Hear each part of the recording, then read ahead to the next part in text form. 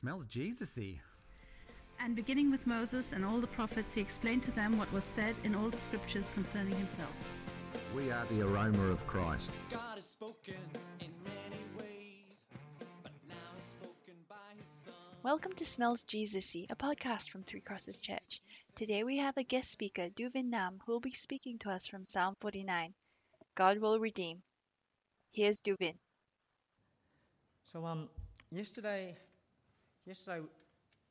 my family and I went riding. We went riding from our place in Wilson now, and we went riding all the way to Shelley, not very far, and we've just followed the river, and it was great fun. One of the best things you can do. And as you go riding, you see all the other riders and the other scooters and all the people walking about, and you see people on their kayaks, and that's just classic. That's just classic Perth. This time of year, people are out having holidays. People are out on the foreshore picnicking, and people are just sitting down, catching up with friends, talking. That's just Perth. Perth doing what it does best. And there was a bunch of men I noticed on the Shelley foreshore playing volleyball, about six aside. I was thinking, when do you actually see 6, 12, 20 men playing volleyball in a park? That's because it's holidays. It's that time of year when we're all on holidays and just relaxing. And I don't know if that's you, but you might be one of the crowds in the sales, trying to get one of the bargains in all the different sales.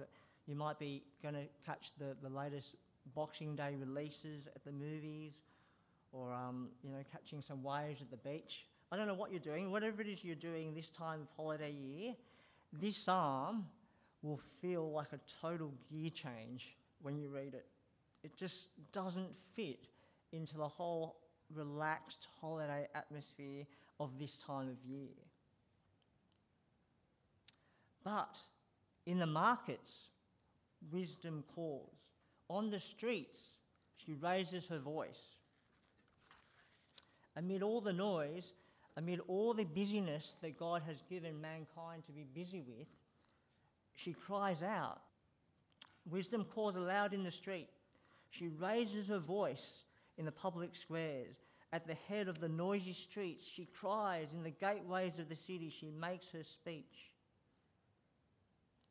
And if you listen to her, wisdom, she'll give you great blessing. Blessed is the man who finds wisdom, the man who gains understanding, for she is more profitable than silver and yields better returns than gold. Verse 16, long life is in her right hand. In her left are riches and honour. Her ways, they're pleasant. Her paths are paths of peace. But if you don't listen to her, if you refuse to listen to this wisdom, then the consequences are disaster. Proverbs 1:24. But since you rejected me when I called, and no one gave heed when I stretched out my hand, since you ignored my advice and would not accept my rebuke, I will in turn laugh at your disaster. I will mock when calamity overtakes you, since you hated knowledge and did not choose the fear of the Lord. So in the midst of all this fun and festive season, wisdom is crying out, listen. Listen up, everyone. Listen all. Turn your mobiles off. Pay attention. I've got a message for all of you today. And it's a message for all of you, young and old. It's a message for you wherever you've come from around the world. It's a message for rich or poor, for the wise or for the simple.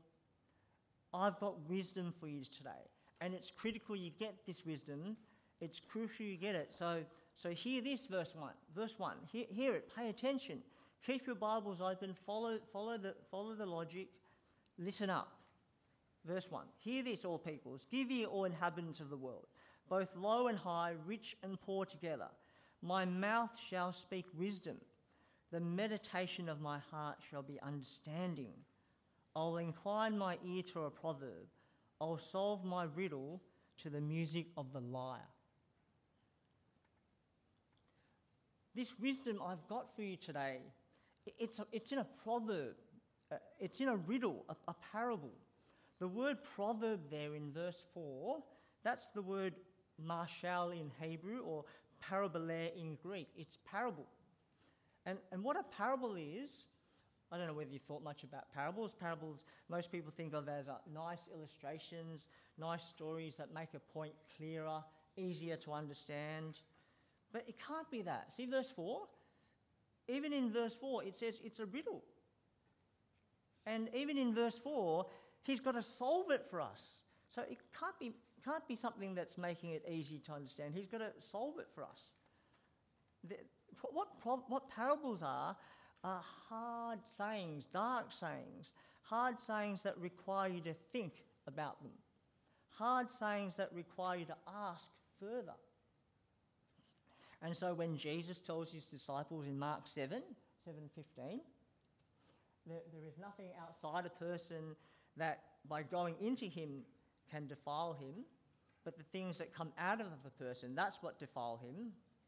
The disciples had to ask for the explanation, because that's what you do with a parable. You have to ask for someone to explain it to you.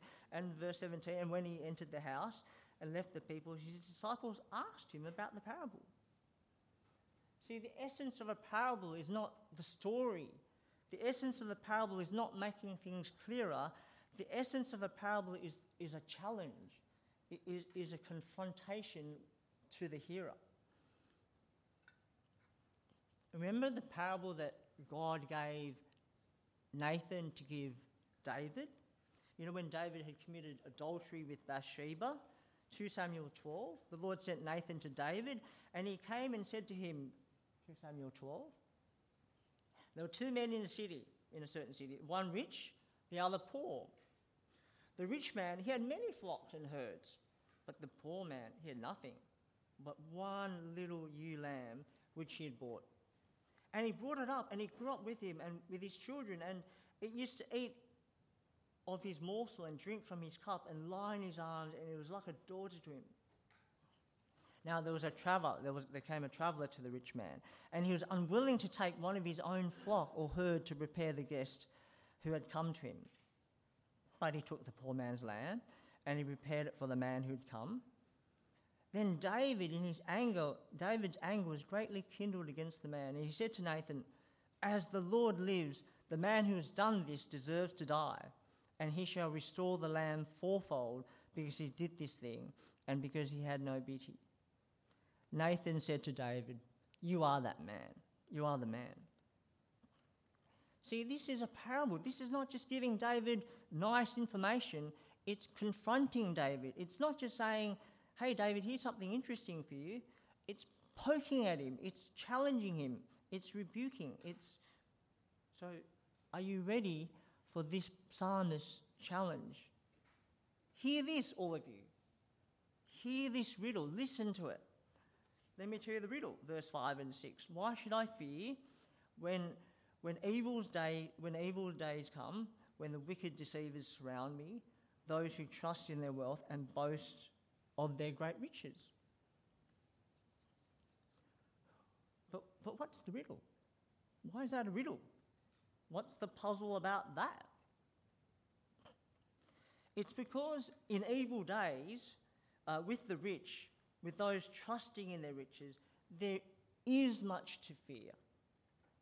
What do the poor have to fear from the rich?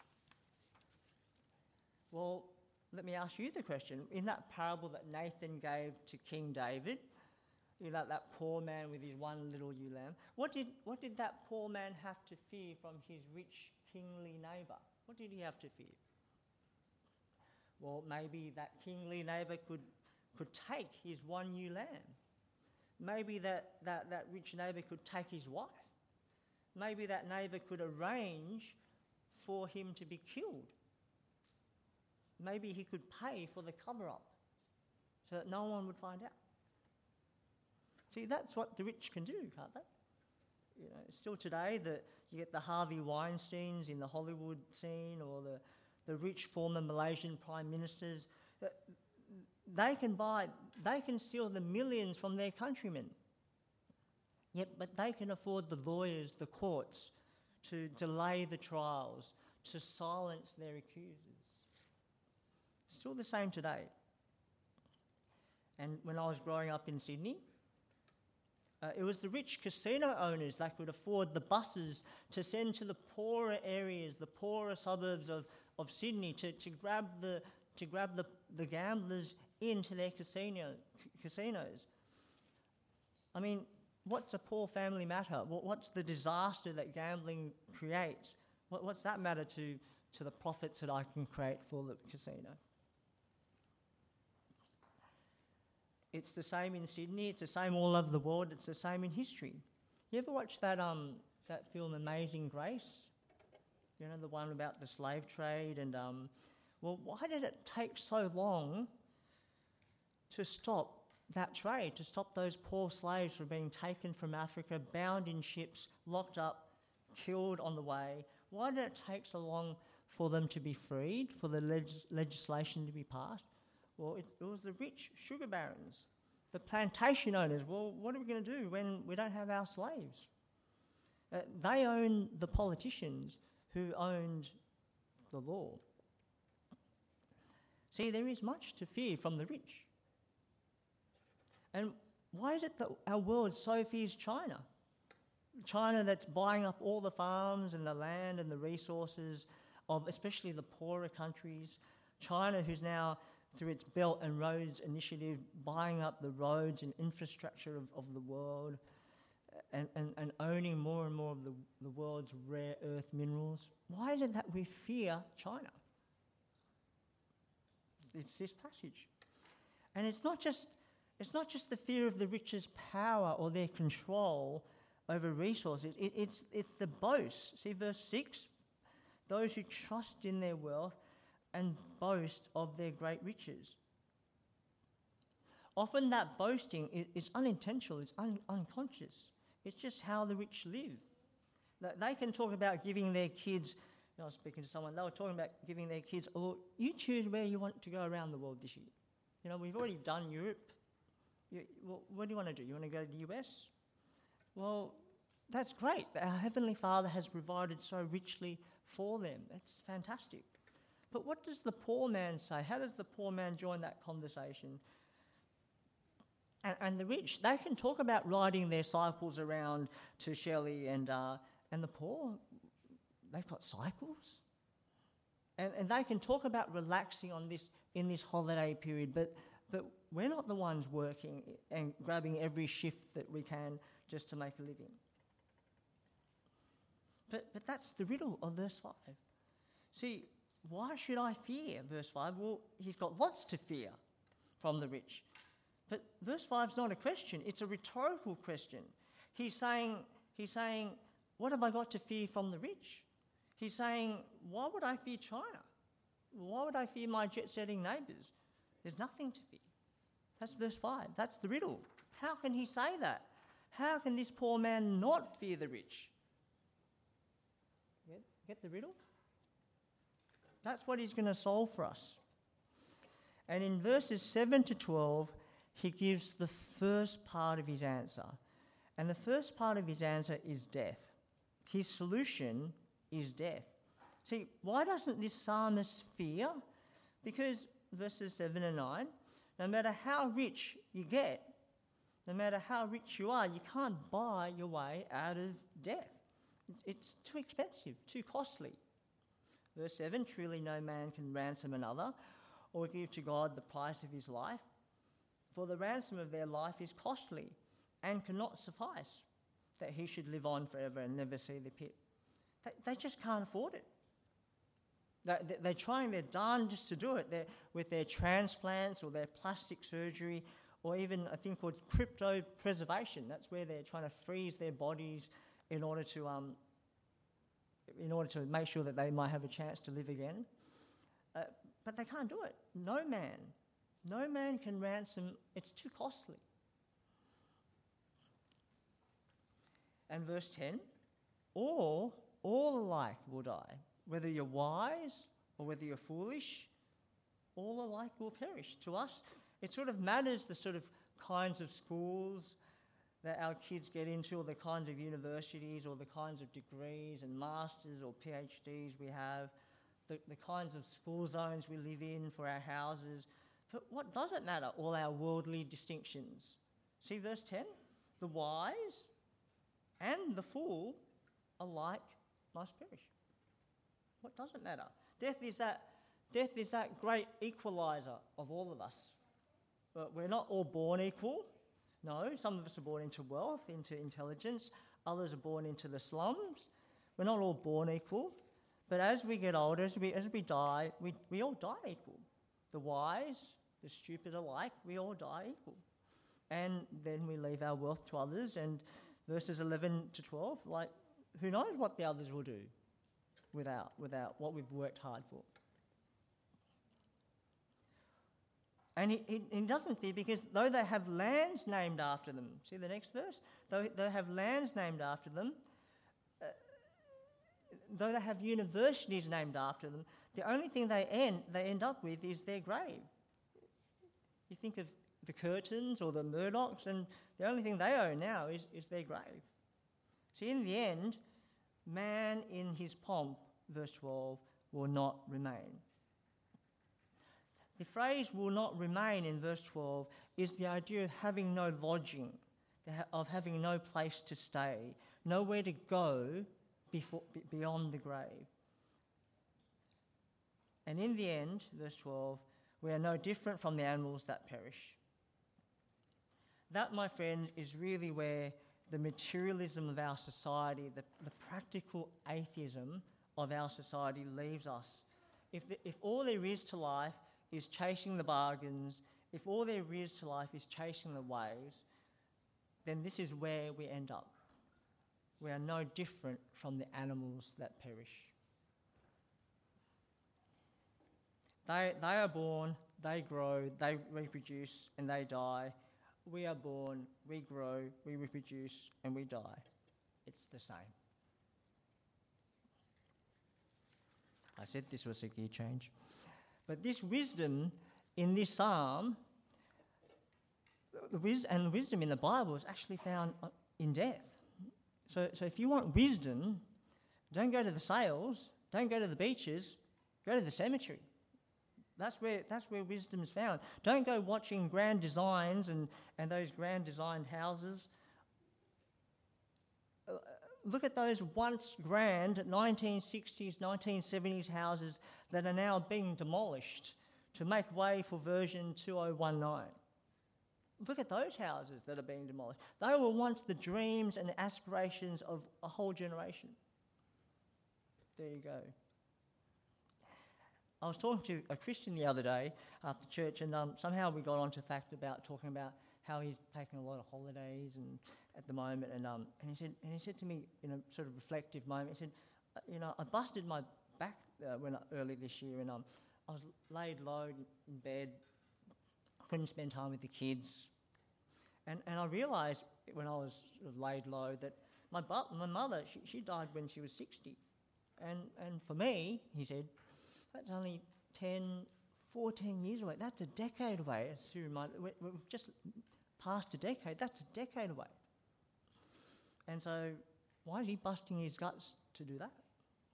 And so he had learnt wisdom. He had reflected on death. Because that's where God teaches us wisdom. See Psalm 90? Teach us to number our days, that we might get a heart of wisdom. See where wisdom's learnt?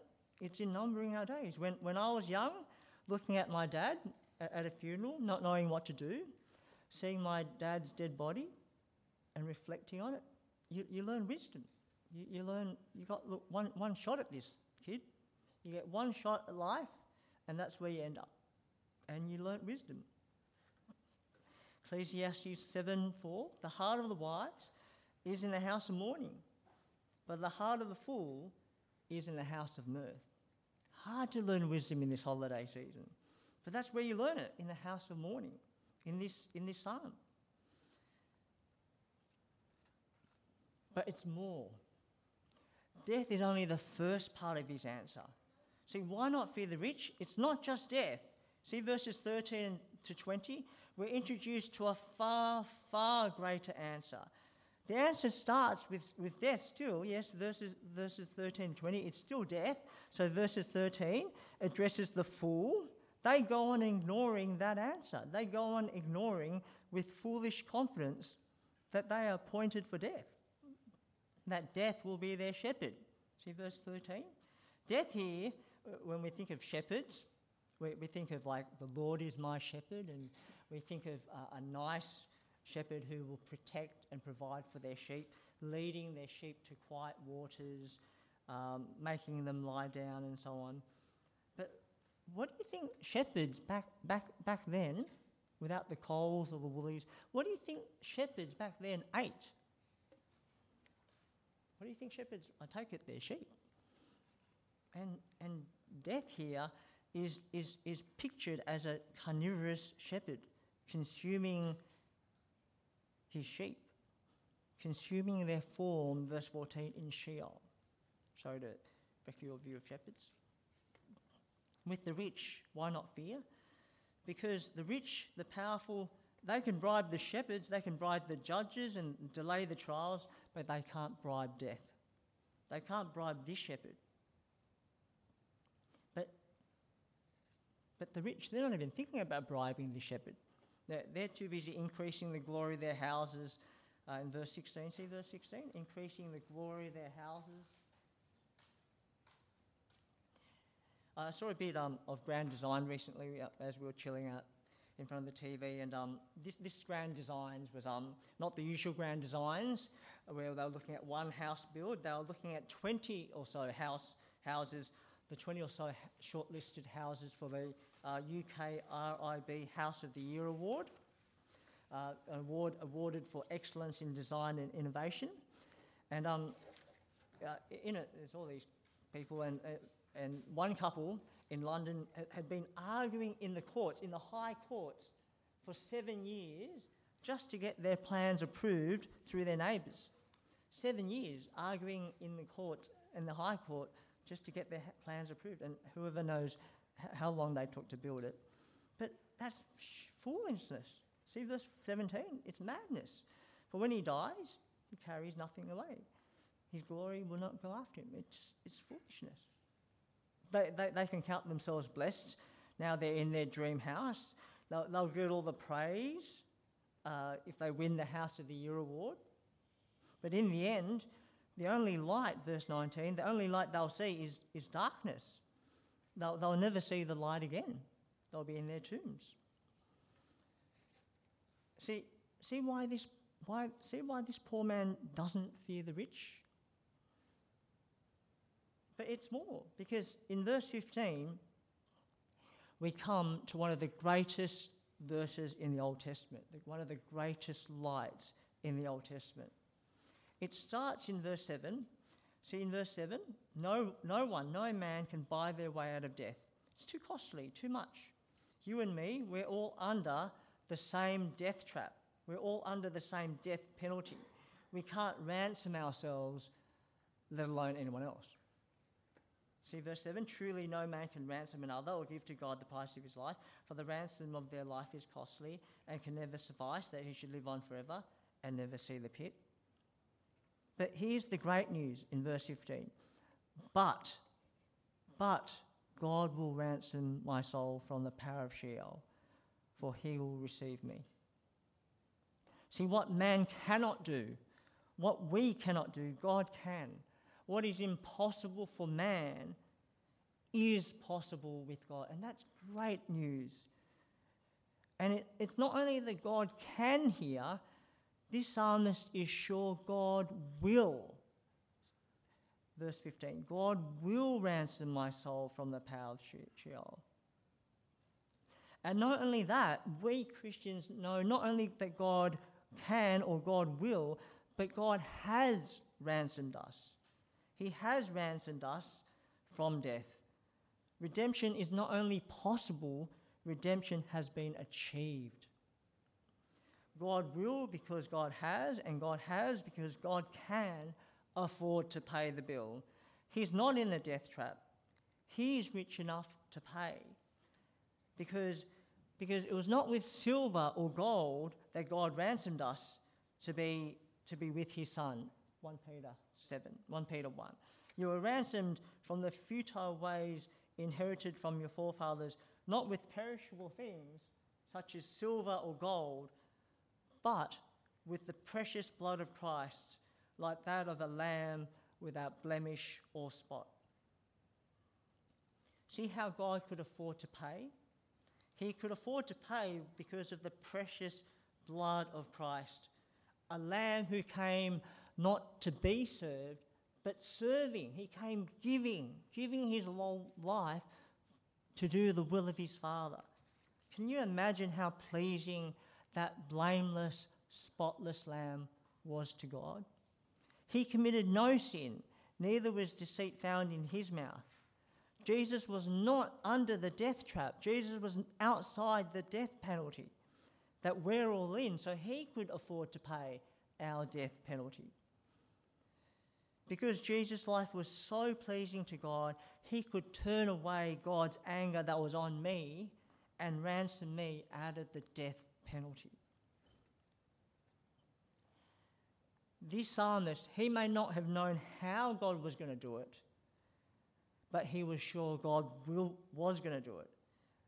But God will redeem my life from the grave. He'll surely take me to himself. And what's the implication of all this? What does all this mean? What difference does this make? Well, it's massive, it's stark.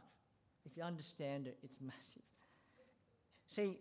You see in the difference between verse 12 and verse 20. Verse 12 says, man in his pomp will not remain. He's like the beasts that perish. But in verse 20, there's a twist. It's not man in his pomp. It's man in his pomp, yet without understanding, is like the beasts that perish. See, without this understanding, you're no different from the beasts. They're born, they grow, they die. We're born, we grow, we die. We're no different. The man without understanding is no different from the beasts that perish. But with this understanding, with this riddle, this understanding of this riddle, with this understanding of death, then the poor, well, what do they have to fear from the rich? And the rich, well, what do they have to boast in? And with this understanding that God will ransom my soul from Sheol, with that understanding that God has already ransomed me by the precious blood of his Son, then how much are you worth to God? How valuable are you to God? Well, how valuable was the precious blood of the one blameless, spotless life of Jesus? Do you know how valuable you are to God? It's not a value that comes from the changing markets of this world. It's a value that comes from God. It's an infinite value.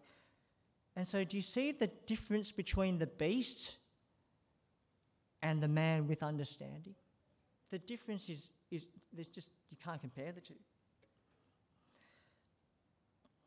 And knowing the price that God has paid to buy you, to ransom you, what difference does that make to how you live? What difference does it make to the here and now? Well, you hear it in the Apostle Paul and in his life in that 2 Corinthians passage, 2 Corinthians 5. He has the confidence of one who has been redeemed. He has the confidence of one who has been ransomed, who has a place to stay, who has a lodging after death. He's got a building from God, eternal in the heavens. He doesn't leave that behind. See, for we know that if the tent, which is our earthly home, our bodies, is destroyed, we have a building from God, a house not on grand designs, a house not made with hands, eternal in the heavens. For in this tent we groan, we long to put on our heavenly dwelling, if indeed by putting it on we may not be found naked. But for while we're still in this tent we groan, being burdened, not that we would be unclothed, but that would be further clothed, so that what is mortal may be swallowed up by life. He who has prepared us for this very thing is God, who has given us his Spirit as a guarantee. See, the beast, they will not remain. The man without understanding, he will not remain. But this man who has been ransomed from death has a building, eternal in heaven. And what difference does it make? What difference does it make to life? Well, he's not busy increasing the glory of his houses. He's not boasting of his riches. He's busy pleasing the Lord. See verse 6, next verse. So we are always of good courage, verse 6. We know that while we're at home in the body, we're away from the Lord, for we walk by faith and not by sight. Yes, we are of good courage, and we'd rather be away from the body and at home with the Lord. Verse 9. So whether we're at home or away, we make it our aim to please him. For we must all appear before the judgment seat of Christ, so that each one may receive what is due, what he has done in the body, whether good or evil. See the difference? It's this understanding that makes all the difference. There's a song you hear now and again on the radio, and every time I hear it, it haunts me. And apparently when the writer sang that song live once, he said, this is about my son Josh, and he said, frankly, this song scares me to death. Can I play it for you? So we can't play this track for you due to copyright reasons, but have a listen to Harry Chapin's Cats in the Cradle on YouTube and come back to us when you're finished. That song is a parable. That song is a goad. You see a goad? The goad's a definition there. A pointed stick used for making cows move forward. It's a provocation, something to annoy, to stimulate action. That song is a goad. It's there to annoy you. It's there to poke at you. It's meant to scare you to death if you're a dad. It's meant to haunt you because the chorus quickly changes from when are you coming home, Dad? I don't know when, to when are you coming home, son? I don't know when, but we'll get together then. We're going to have a good time then. And there's the goad. I'm going to be like you, Dad. I'm going to be like you, Dad. Just like you. Goad, goad, goad. This psalm also has a goad. This parable is also a goad. It can't just be nice information for your Sunday morning. It's a goad, brothers. It's goading you not just about your son, it's goading you about your life. What's your life worth? What's your life about? Are you any different from the beast that will perish? Hear the chorus again. Hear the goad of this psalm. Verse 12. Man in his pomp will not remain. He is like the beast that will perish. Verse 20. Man in his pomp, yet without understanding. Without the understanding that God will ransom my life. Without the understanding that Jesus has ransomed my life by his death. Man in his pomp, yet without that understanding, is like the beasts that perish. Absolutely no different. And you see them everywhere. Should I pray? Father God, wisdom cries out. And Father, would you pray for the wisdom that comes from your mouth? Pray that your Spirit will impart it to us, that we might listen to this psalmist's goad, that we might pay attention to this riddle about life and death and about the tremendous cost that you paid for our lives to mean something, to matter for something. Would you pray, Father, for that? And we pray in Jesus' name.